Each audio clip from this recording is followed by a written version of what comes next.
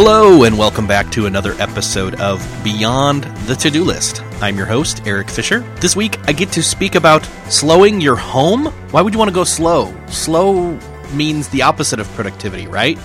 Maybe not. I get to talk to Brooke McAlary of Slow Your Home. And yes, that was my attempt to do an Aussie accent, as Brooke is from the Down Under. We talk about very much this whole idea of sanctuary and slowing yourself down and doing intentional actions, as well as using your best tips, tricks, productivity hacks, all that kind of stuff to get the most done that you can in the limited amount of time that you have, especially when it comes to family. I think you're really going to like this one. I know I did. Thank you to MailChimp for sponsoring this episode. MailChimp is the tool you need to manage all your email newsletter needs. In fact, one of the coolest things that we use for the Beyond the To-Do List podcast is the cool tool that they have that turns your RSS feed, any kind of RSS feed for that matter, into a newsletter itself. So what you can do is you can plug an RSS feed like I have for my show, Beyond the To-Do List, and MailChimp will pull each new post from that RSS feed, and it will turn it into an email newsletter for you. All you have to do is pick out your template, and you're good to go. In fact, you can sign up for ours if you just head over to beyondthetodolist.com, and you can set this up for yourself by using MailChimp by going over to beyondthetodolist.com/MailChimp. It is an awesome tool to get that new notification of your new podcast, your new blog post, your new content entry insert name here into the hands of your listeners, your readers, your video watchers, etc. Again, go to beyondthetodolist.com/MailChimp. That's where you can find that. That's where you can tell them I sent you. Again, beyondthetodolist.com/MailChimp. Thanks again to MailChimp for sponsoring this episode of Beyond the To-Do List. Welcome back to Beyond the To-Do List. This week, I get to talk to somebody who's talking to me from the future. You'll understand that in a second. It's Brooke McAlary from Australia. Welcome to the show, Brooke. Thank you, Eric. It's great to be here. So we're talking, and it's about 3:15 my time on a Tuesday, but to you, it's 5:15 a.m. in the morning on Wednesday. So that's right. How's the future look? The future looks good. Good. I've wanted to have you on the show for a while. Your site, Slow Your Home, which I can't say without thinking of Adam Sandler saying "Go to your home" from Happy Gilmore. Sorry, I said I wasn't going to say it, and I said it anyway. I'm so glad you said it. I can't think of it. Slow your home. Slow Your Home is such a weird URL, but it's so appropriate. So what is a slow home? It is a weird URL, you're right. But a slow home, it's a few things, but it's typically a home that is relatively clutter-free, a home that works. The important thing is that it works for the people who live there rather than you having to work for your home. And it also, it's tied up with sort of the eco-friendly side of things as well. It's a home that's part of a community. It's a real holistic kind of approach to how we live. Yeah, that makes sense. Yeah. So I feel like you're saying that your home is not just a building. It's more than that. Does that sound right? Exactly. Yeah. And I've actually written before about how home doesn't necessarily need to be a house or a building at all. It can just be a feeling or a mindset or, a caravan or, a boat. I feel like the slow part of it comes in to play when you look at what most of us tend to do in life, which is rush around from one thing to the next, and we never get a chance to just sit and be present and mindful. So the slow side of it comes into play when we take that time to just stop in the present moment. So it's not just like a home is not just a location. The thought I get is it's almost like a sanctuary in a sense, but not definitely not sanctuary in the sense of it's so sacred, don't touch anything. It can be messy and it can be familiar, but it's still sacred at the same time. Does that make sense? Exactly. That makes perfect sense. Awesome. Yeah.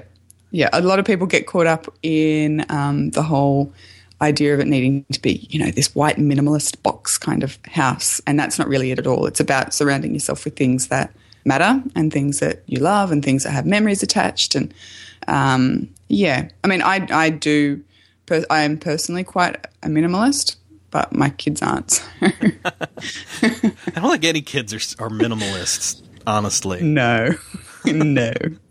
So what do you think of that word? Like, I know you just said that you prescribe to that thought process, but is it about simplicity? What is it about minimalism? Again, how do you have that clash of, well, you're a minimalist, or you at least like it or think that that's a good thing to do to an extent, but your kids aren't. How do you do that? It's hard, actually. It's taken me quite a few years. My kids are only young as well. They're only 5 and 3. So it's taken me really since my eldest, my daughter was born, to start to readjust, my thoughts on that kind of stuff. Because before we had kids, we just didn't have to think about it. We just did what we did and it was fine. But now we have 2 very small and lovely tyrants, sharing our home. So it's a matter of compromise as well, but also priorities. I find having our priorities aligned helps a lot because it means that we can focus on what it is that matters, which is, spending time together as a family or doing fun things or, reading books or like whatever it is, making our kids feel as though they're growing up in a loving and warm space with parents who really enjoy their company and that sort of stuff. So once we really had our priorities set out, it's much easier to, first of all, let go of the stuff that doesn't help promote those priorities. And it's also easier to let go of the things that I might want to personally change, but they help foster that kind of feeling of belonging or being important with the kids. So it's a constant sort of juggling act between what works for everyone and what works for individuals, I find. Oh, I like that. There's times where you have to do what's best for everyone, and then times maybe where you have to do what's best for one of the individuals in the home, and hopefully that aligns with everybody else too. But yeah, it's constantly shifting, I find, as our kids grow up and as our priorities keep shifting as well. Yeah, well, especially having a 3 and a 5-year-old. That's what you said, right? Yeah, yep, that's right. Wow, yeah, that's my daughter will be 10 in a few months, and my son turns 3 next month. Okay, or next week actually. So I can imagine. You know where I'm coming from. Yes, totally. So it sounds like a slow home also, when we think of productivity or getting things done or being effective or efficient and all these other buzzwords, those almost sound like slow is the opposite of that, but it feels like to me you're saying no, a slow home is one where you don't feel rushed and we are singling out our priorities so that everybody gets exactly, most of the time, what they want, and hopefully even more than that, what they need, right? Yeah, that's exactly it. So I have a strange relationship with the idea of productivity, to be honest, because I feel like I enjoy learning about it. I enjoy seeing how other people structure their days. Like, I love listening to your show because it gives me a glimpse into how other people make it work for them. But when I try, and I still fall into this trap even to this day, and I'm learning not to, but it's taking me a while to learn the lesson. I still try and apply these broad brushstrokes of productivity and efficiency to my life, and the way our life is structured, because I'm at home with the kids full time, they just don't fit with what I do day to day. I feel like I have to split my day in 2 almost. Like, I get up really early, and that's when I do the bulk of my work, and then during the day, that's when I'm mum full time. Mm-hmm. And then in the evenings, typically I'm so tired that I don't do much of anything after the kids are asleep. But I feel like the productivity stuff that I learn about and that I enjoy learning about is applied in, between, say, 4 a.m. and 6:30 a.m. And then the slow living priorities, focusing on the moment kind of stuff happens in the daylight hours. Yeah, that makes sense. Well, and to me, so I hear you describing that, and I'm thinking, you're somebody who needs to know how to, get the most out of that limited time that you do have first thing before a different role comes up on your plate for the day, so to speak, Exactly. Yeah. So it's really a matter of, without putting pressure on myself, maximizing what I can get done in those couple of hours first thing in the morning, and then slipping back into, my wider worldview philosophy, if you will, during the day when I'm with the kids. So do you feel like when you're doing your, 4 a.m. to 6:30, is that what you said? Yeah. Man, I think you may be the earliest riser. No, there's one other person who said 3 a.m. That I don't know how consistent that was, but you're definitely close to being the earliest riser for sure. Okay. So the kids get up at about 6:30, or do they get up later than that? It actually depends. Typically, my daughter will get up later than that, maybe 7 if I'm lucky. But our son, who's 3, he gets up any time from about 5.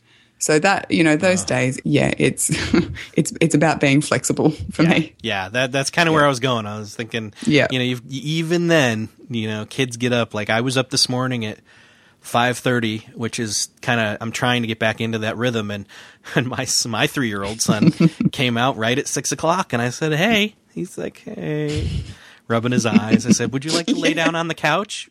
Yeah. So I just laid him back down and he fell asleep again, luckily. Nice. So, but those days are just the days that you just smile at your kid. Yeah. Good morning. Hey, because he can't do much. At least my daughter can kind of take care of herself a bit, but she tends to sleep in more before school. But yeah, so 4 o'clock to like 6:30, and it sounds like, with the exception of your son, you've kind of hopefully got enough of a buffer between you're finishing up your stuff and able to kind of transition into quote unquote slowing down for the day, right? Exactly. Yeah. Sometimes it's a bit of an abrupt shift, to go from full on work mode or writing mode or whatever I've been doing into, the slow kind of intentional start to my kids' mornings. Sometimes it can be a little bit of a shock to the system. Have you always been that early riser type person, or was that maybe something that came along after the kids? It definitely came along after the kids. Definitely. Before we had kids, I was a real night owl. Sometimes I worked till about 10 at night with my job, and obviously I'd get home and my mind was still buzzing. So I would sometimes not get to bed until like 3 a.m. It was really unhealthy. It wasn't good for me. But I was just in that cycle of, late to bed, late to rise kind of thing. And it was after Isla was born, our daughter was born, I started to, I just needed that headspace. When you've got young kids, you just don't get it, particularly when you're with them all day, every day. So I felt this desperate need for a bit of, headspace. So that's when I started to get up early. And as we then had our son, and then he's an early riser, always has been. My waking up time just got earlier and earlier and earlier. And this year when it started, I think it was last year really, I started at 4 a.m. Like I can't actually get up any earlier than that. That's my upper limit. Well, so as that transition kind of happened where you moved from being a night owl and being a mum and moving over to waking earlier and earlier, I assume you started to find it easier to get to bed earlier, but I wonder if, like most people, you resisted it or found yourself saying, "Oh, I need to relax for a while. I need to, watch TV, or I need to, do this or that." But did you eventually give up? Like, what's your evening ritual like? So I did eventually give up. I was always, it was so nice when my husband got home from work. We could sit down once the kids were in bed and we might watch a TV show or, have a cup of tea or a glass of wine or something like that. And I really cherished that. But as I got sort of more into the rhythm of waking up early, I realized that I actually really did need my 7 or 8 hours of sleep. So I go to bed embarrassingly early sometimes. I have been known to go to bed with my children. Which is about when? When is that? You can share. Can I? Okay. 7:30, 8 o'clock. I have done that myself. Yeah. So you're not alone. Yeah. Awesome. Yeah, 8 o'clock is well, ideally. In an ideal world, my kids go to bed at 8 o'clock. Okay. But yeah, I've been in bed right after them at about 8 to 8:30 a couple of times. Actually, a couple times in the past month and a half or 2 months. So you're not alone. Oh, good. I'm so glad. I don't feel quite so lame. I've just realized that personally, I just need the sleep. I really do. So we typically, you asked about our sort of evening ritual. My husband doesn't get home until a little later. So the kids and I will have dinner and I'll do bath and books and bed for them. And then depending on how I'm feeling and depending on what time they actually get to sleep, I will either go and maybe read a book for half an hour or have a cup of tea or catch up on social media. That is a time that I try to avoid it, but if I haven't had a chance during the day, I will jump on and, do a bit of work on Facebook or something like that. But it'll only ever be for 10 or 15 minutes. And I always finish the night reading a book. So that's typically how I wind down. Is it a analog book instead of digital? I vary. It's funny, actually. I typically read fiction on my iPad, on the Kindle app on my iPad. Okay. Because I chew through fiction books probably one every 2 weeks. And then anything non-fiction, I'll usually have an analog book. I've been waking a lot earlier, and there's still that feeling at night where they're asleep and I'm just thinking, oh, I have to milk this time for all that it's worth. Anything I want to do, I can do now. I'm not responsible for kids. They're sleeping within reason. I can't leave the house, obviously. But then I realize, wait a second, I need the sleep. If I'm going to function tomorrow, this day is over, I'm not going to nearly enjoy anything I do right now as much as I will doing it tomorrow when I have more sleep or something like that. So actually that kind of comes back around to the putting the priority in place, doesn't it? It does, yeah. And that's still something that I battle with myself. I'm like, well, I could really use these extra 2 hours and I could work through my to-do list and I could do X, Y, and Z. And 9 times out of 10, I realize that actually, no, the sleep is going to serve me so much better in the long run. Yeah, but otherwise I might just end up watching 2 episodes of The Walking Dead. Now, have you done the thing where, yeah, and I could never watch that at night. That would freak me out. I guess, or early in the morning, for that matter. So maybe an exception, though. Have you ever done the thing where, okay, tonight I am tired. However, if I plow through and do 2 hours of work right now, I get myself ahead or get a project pushed further down to completion, that kind of thing. Have you done that? Yes, I definitely have. I'm just coming out of the other side of a really busy period. I had to speak at an event and a few other things that were going on at the same time. It was really, really busy, and I did that more than I normally would. Usually, if I am going to work in the evening hours, I won't do anything. I won't write. My brain just isn't in the right sort of headspace to write anything that's good. But I'll do things like maybe put together a presentation or, like I mentioned before, some social media, just things that I can then maybe tick off tomorrow's list before I go to bed. So it does, there are definitely times where I have to swing towards working more than I possibly would want to in the evening, but that holds me in much better stead the next day. So you'll do some low energy tasks in the evening, stuff that if you do it then, it's not going to take you, it wouldn't take you half an hour to do in the morning and 2 hours at night instead. It'll still take the same amount of time no matter when you do it. So you'll take the opportunity to do it in the evening instead, right?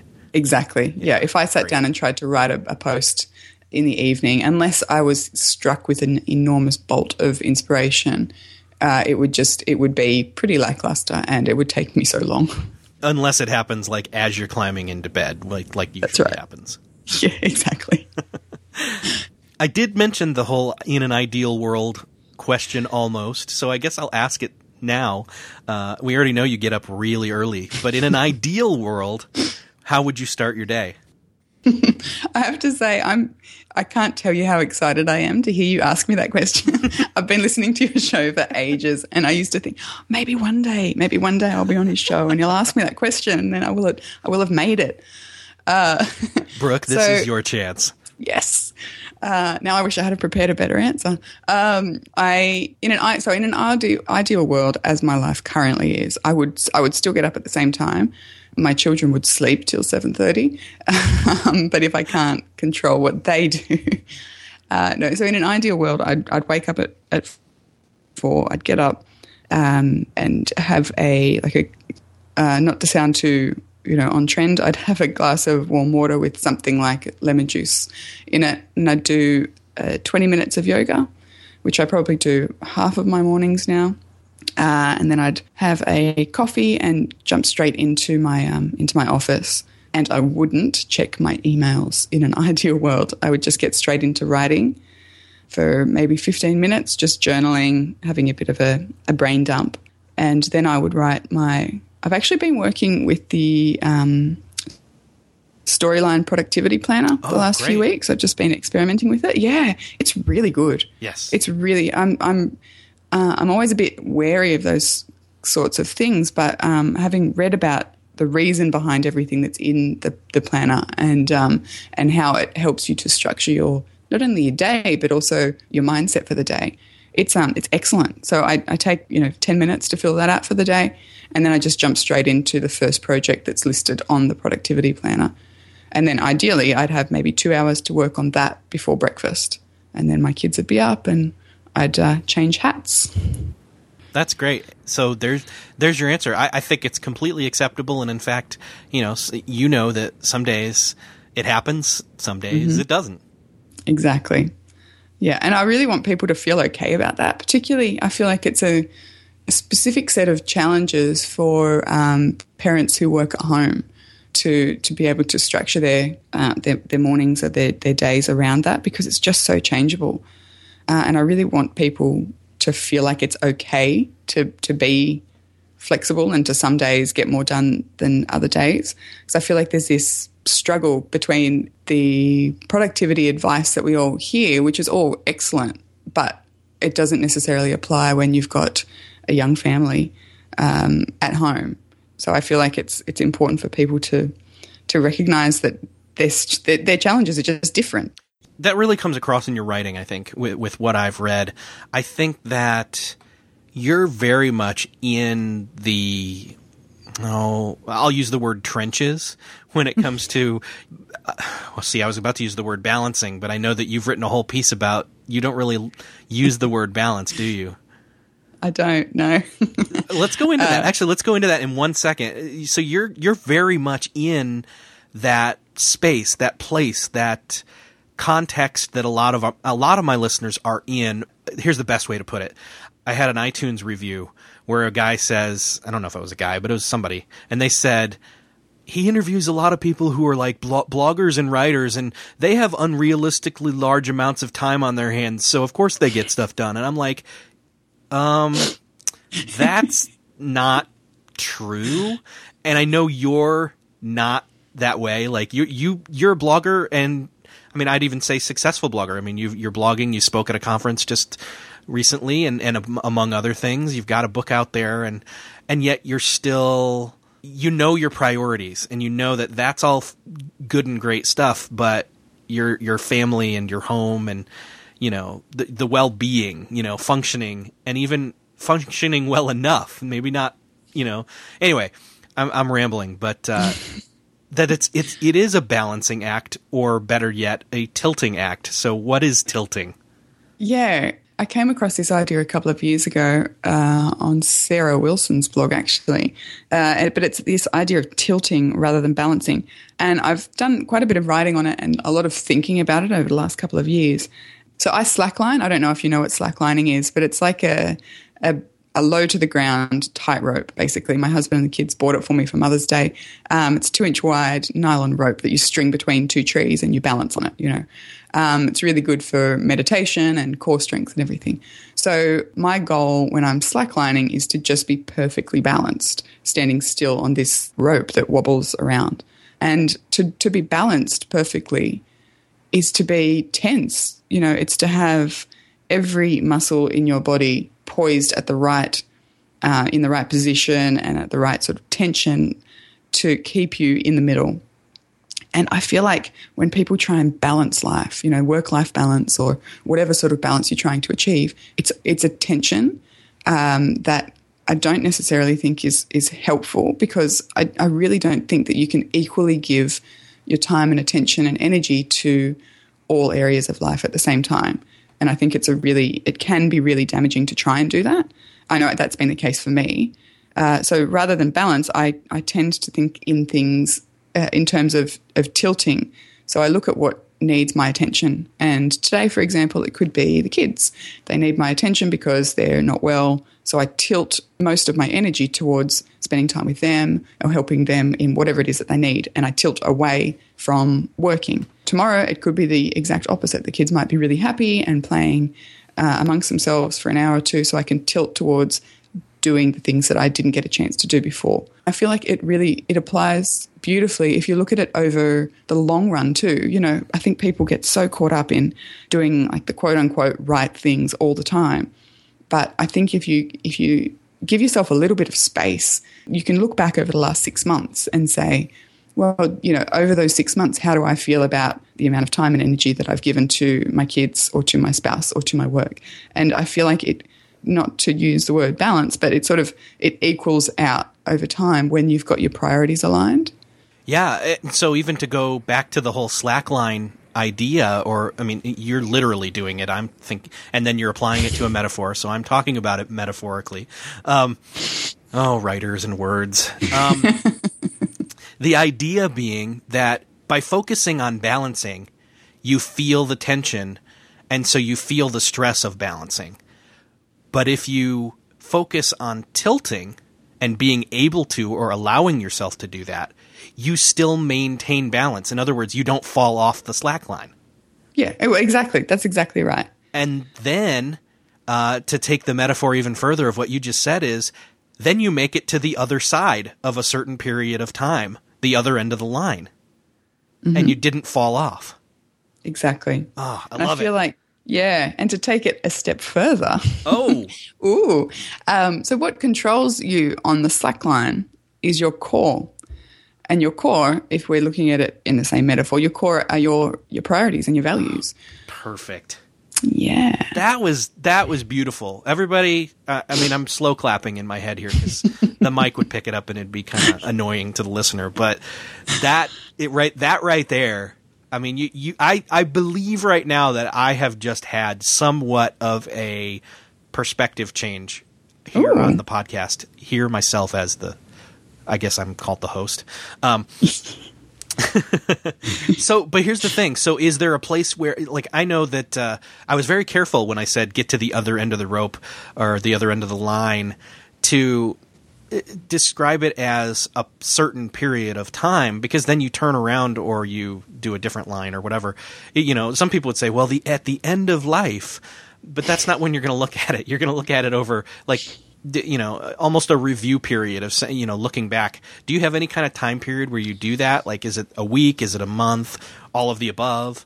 Yeah, look, I definitely do when school holidays happen. So in Australia, we've got four school terms a year. And my daughter, actually both my kids are now in preschool for a day a week. So when they're home for the school holidays, typically I feel like that's a nice cycle in my year, and that's typically when I'll stop and think about what the previous term felt like, how things felt as a family unit, how the kids are feeling, if there's anything that's cropping up that's possibly going to be a problem. And also I'll look at my workload as well. For me, it's a nice way, it's built into it that I have to stop and be more intentional when the school holidays are here, because I just don't have the structure that I would normally have in my regular week. So I feel like I'm much more inclined to stop and look back. So that's about quarterly, let's say. And then I'm always kind of asking myself how things are going as well. And that's, for me, just a gut check, really. Yeah. That's good. What role does your husband play in that? And also, do the kids play? I mean, I don't suppose you ask the kids, hey, so how do you think life at home's going right now? No, because they'd respond with something like, oh, it's okay, but I really want a new toy. Right. And then you turn to them and you say, priorities. Exactly. Exactly, which, goes down like a lead balloon. So, my husband, he and we're really intentional about the way we're raising our kids. But the reality of the situation is that he does work really long hours at the moment. And that's something that eventually we'd like to transition away from. But for the time being, that's kind of what it's at. So he and I talk about it a lot. We talk about, how life feels and how we feel and how, we feel the kids are developing and if there's anything that we need to change. And in terms of the kids, one thing that I make sure I do every night is I will sit down and eat dinner with the kids at the dining table, obviously, but I always ask them about their day. What was your favourite part of the day? And ask both of them, and they'll always have some beautiful answer. And then what was your not so favourite part of the day? And I feel like it's a really simple, really quick little thing that I do, and I really enjoy doing it because I just love the age that my kids are at now, where they're their own little people, and we can have these lovely conversations. But it also gives me an in to discovering if there's anything amiss or anything that they feel like is lacking or anything that's upsetting to them. And I feel like if there was anything that I really needed to be tilting towards with them, those conversations help shine a light on them. Oh, that's great. Yeah, that definitely gives you the insight to know. Yeah, exactly. Or even, as we unfortunately sometimes find out, is like, oh, I've been tilting away from you or this need of yours, and suddenly you've made me aware of that. I'm going to have to make sure that I tilt back that way. Exactly. And if kids are going to if anyone's going to call attention to areas that you're lacking, it's my kids. Yes. That's great. So priorities, like how have you gone through any kind of process? I mean, I know that you've written a lot about this, and again, the whole idea of doing the slow home and having it be just this place where you've focused in on what's essential. You've distilled things down to where you're not having an excess in areas, or at least ideally. But in order to pay attention to the most important things, but for people out there who maybe have not spent the time to do that, how would you initially suggest to them that they start to do that, to move towards more of a peaceful and I wouldn't even say peaceful is better. I would say, I don't know, what would you say? a home where a home where it can be loud and raucous and fun, but also everybody feels safe and not rushed and feels like they belong. Yeah, I think that's a really good way of putting it, actually. We really value our downtime. Just this past weekend, for example, we didn't get any. Typically our weekends, we'll have a slow Saturday morning, then we'll do some gardening. We might catch up with some friends in the afternoon and visit family possibly on the Sunday. But there's always a lot of downtime. We'll snuggle up on the lounge and watch a movie together. And almost every weekend you'll find us having some kind of nap, which is, lovely. It's my favorite part of the weekend. But this past weekend we didn't have that. And it just brought home the point that, we really do prioritize that time spent together as a family. And when we don't get it, I think you become more sensitive to that over time. So I think in terms of people who are wanting to start, for me, it was a process of necessity more than anything. After our second child was born, almost 4 years ago, I had really bad postnatal depression.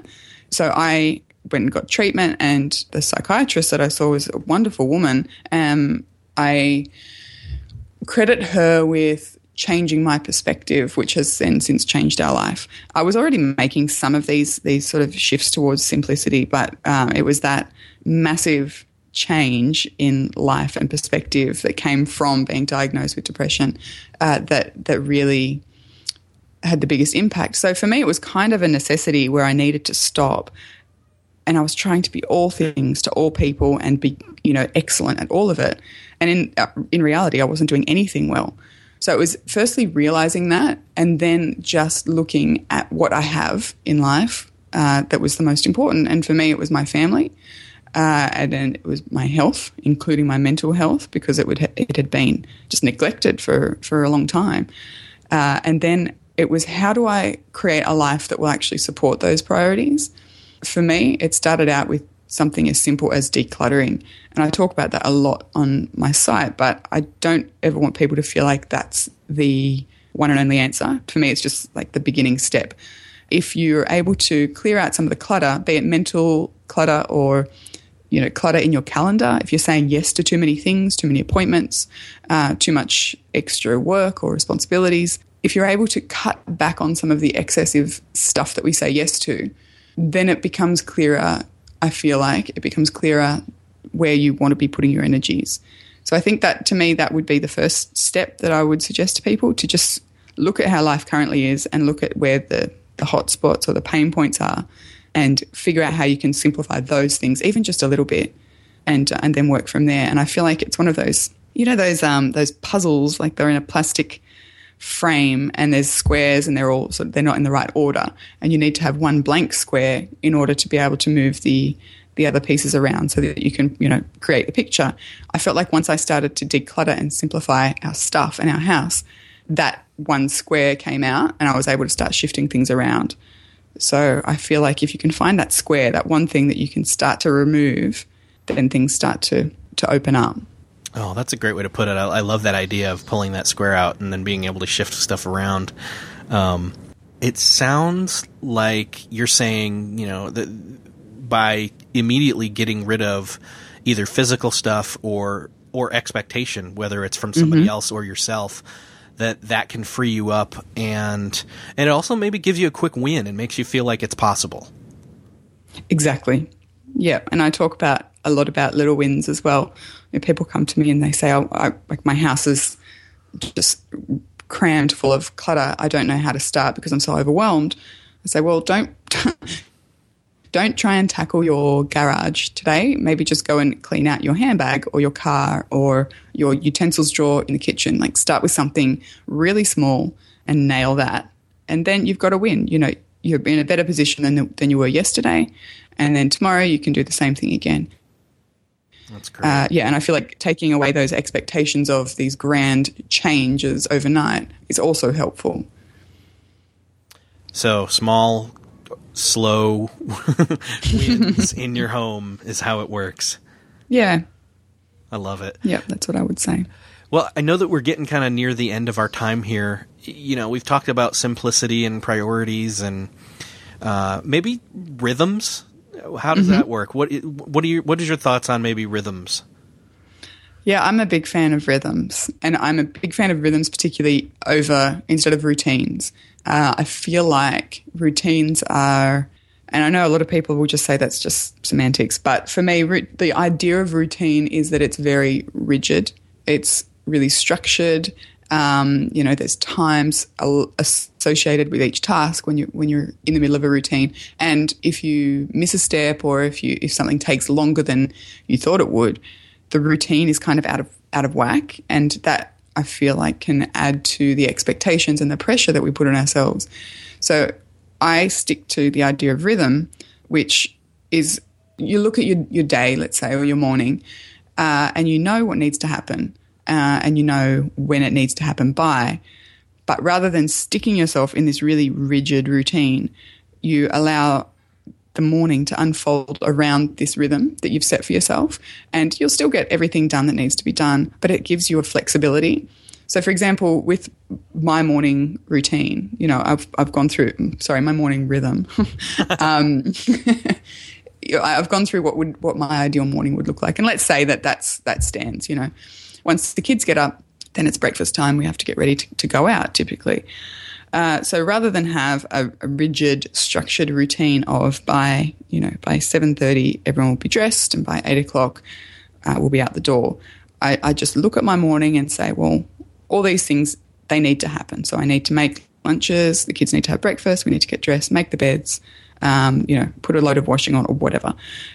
And rather than put them in a sequence and do them like that, for me and the age that my kids are, I guess, it just helps to just let the morning unfold. And the same things still happen, but it's just a much more flexible and positive way for me to structure things. I don't know if that makes sense. Yeah. So you still accomplish everything you need to. You're just not holding yourself to the pressure of having to do it the same way every time. Exactly. Yeah. That's great. Well, Brooke, it's been awesome to talk with you. So let's tell people where they can go and they can find you online.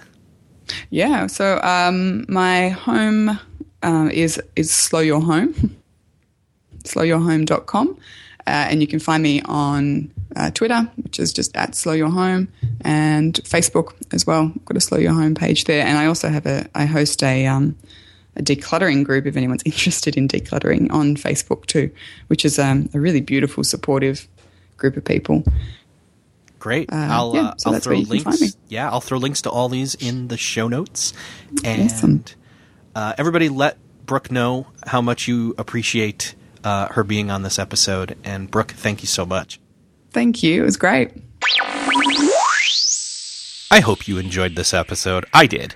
I enjoyed making it. I enjoyed listening back to it. And go check out her blog over at slowyourhome.com. And I hope that you go check out MailChimp.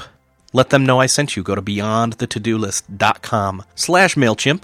And as a heads up, we've got some pretty big names coming up here in the next couple of weeks. Some returning champions. I don't know if that's the right word, but I will call them champions. We've got David Allen coming back. We've got Michael Hyatt. We've got Rory Vaden. So we've got a number of awesome people and a number of awesome people lined up for the new year. So if you're not subscribed, if this is your first episode, or if you are not subscribed in any single way on your phone, on your iTunes, some people have beef with iTunes, but I use it. Go subscribe. Go pass the show on. Now is the time to let people know that this is a place to come and listen and learn how to get your stuff done so that you can have a better life. Again, thanks for listening. I'll see you next episode.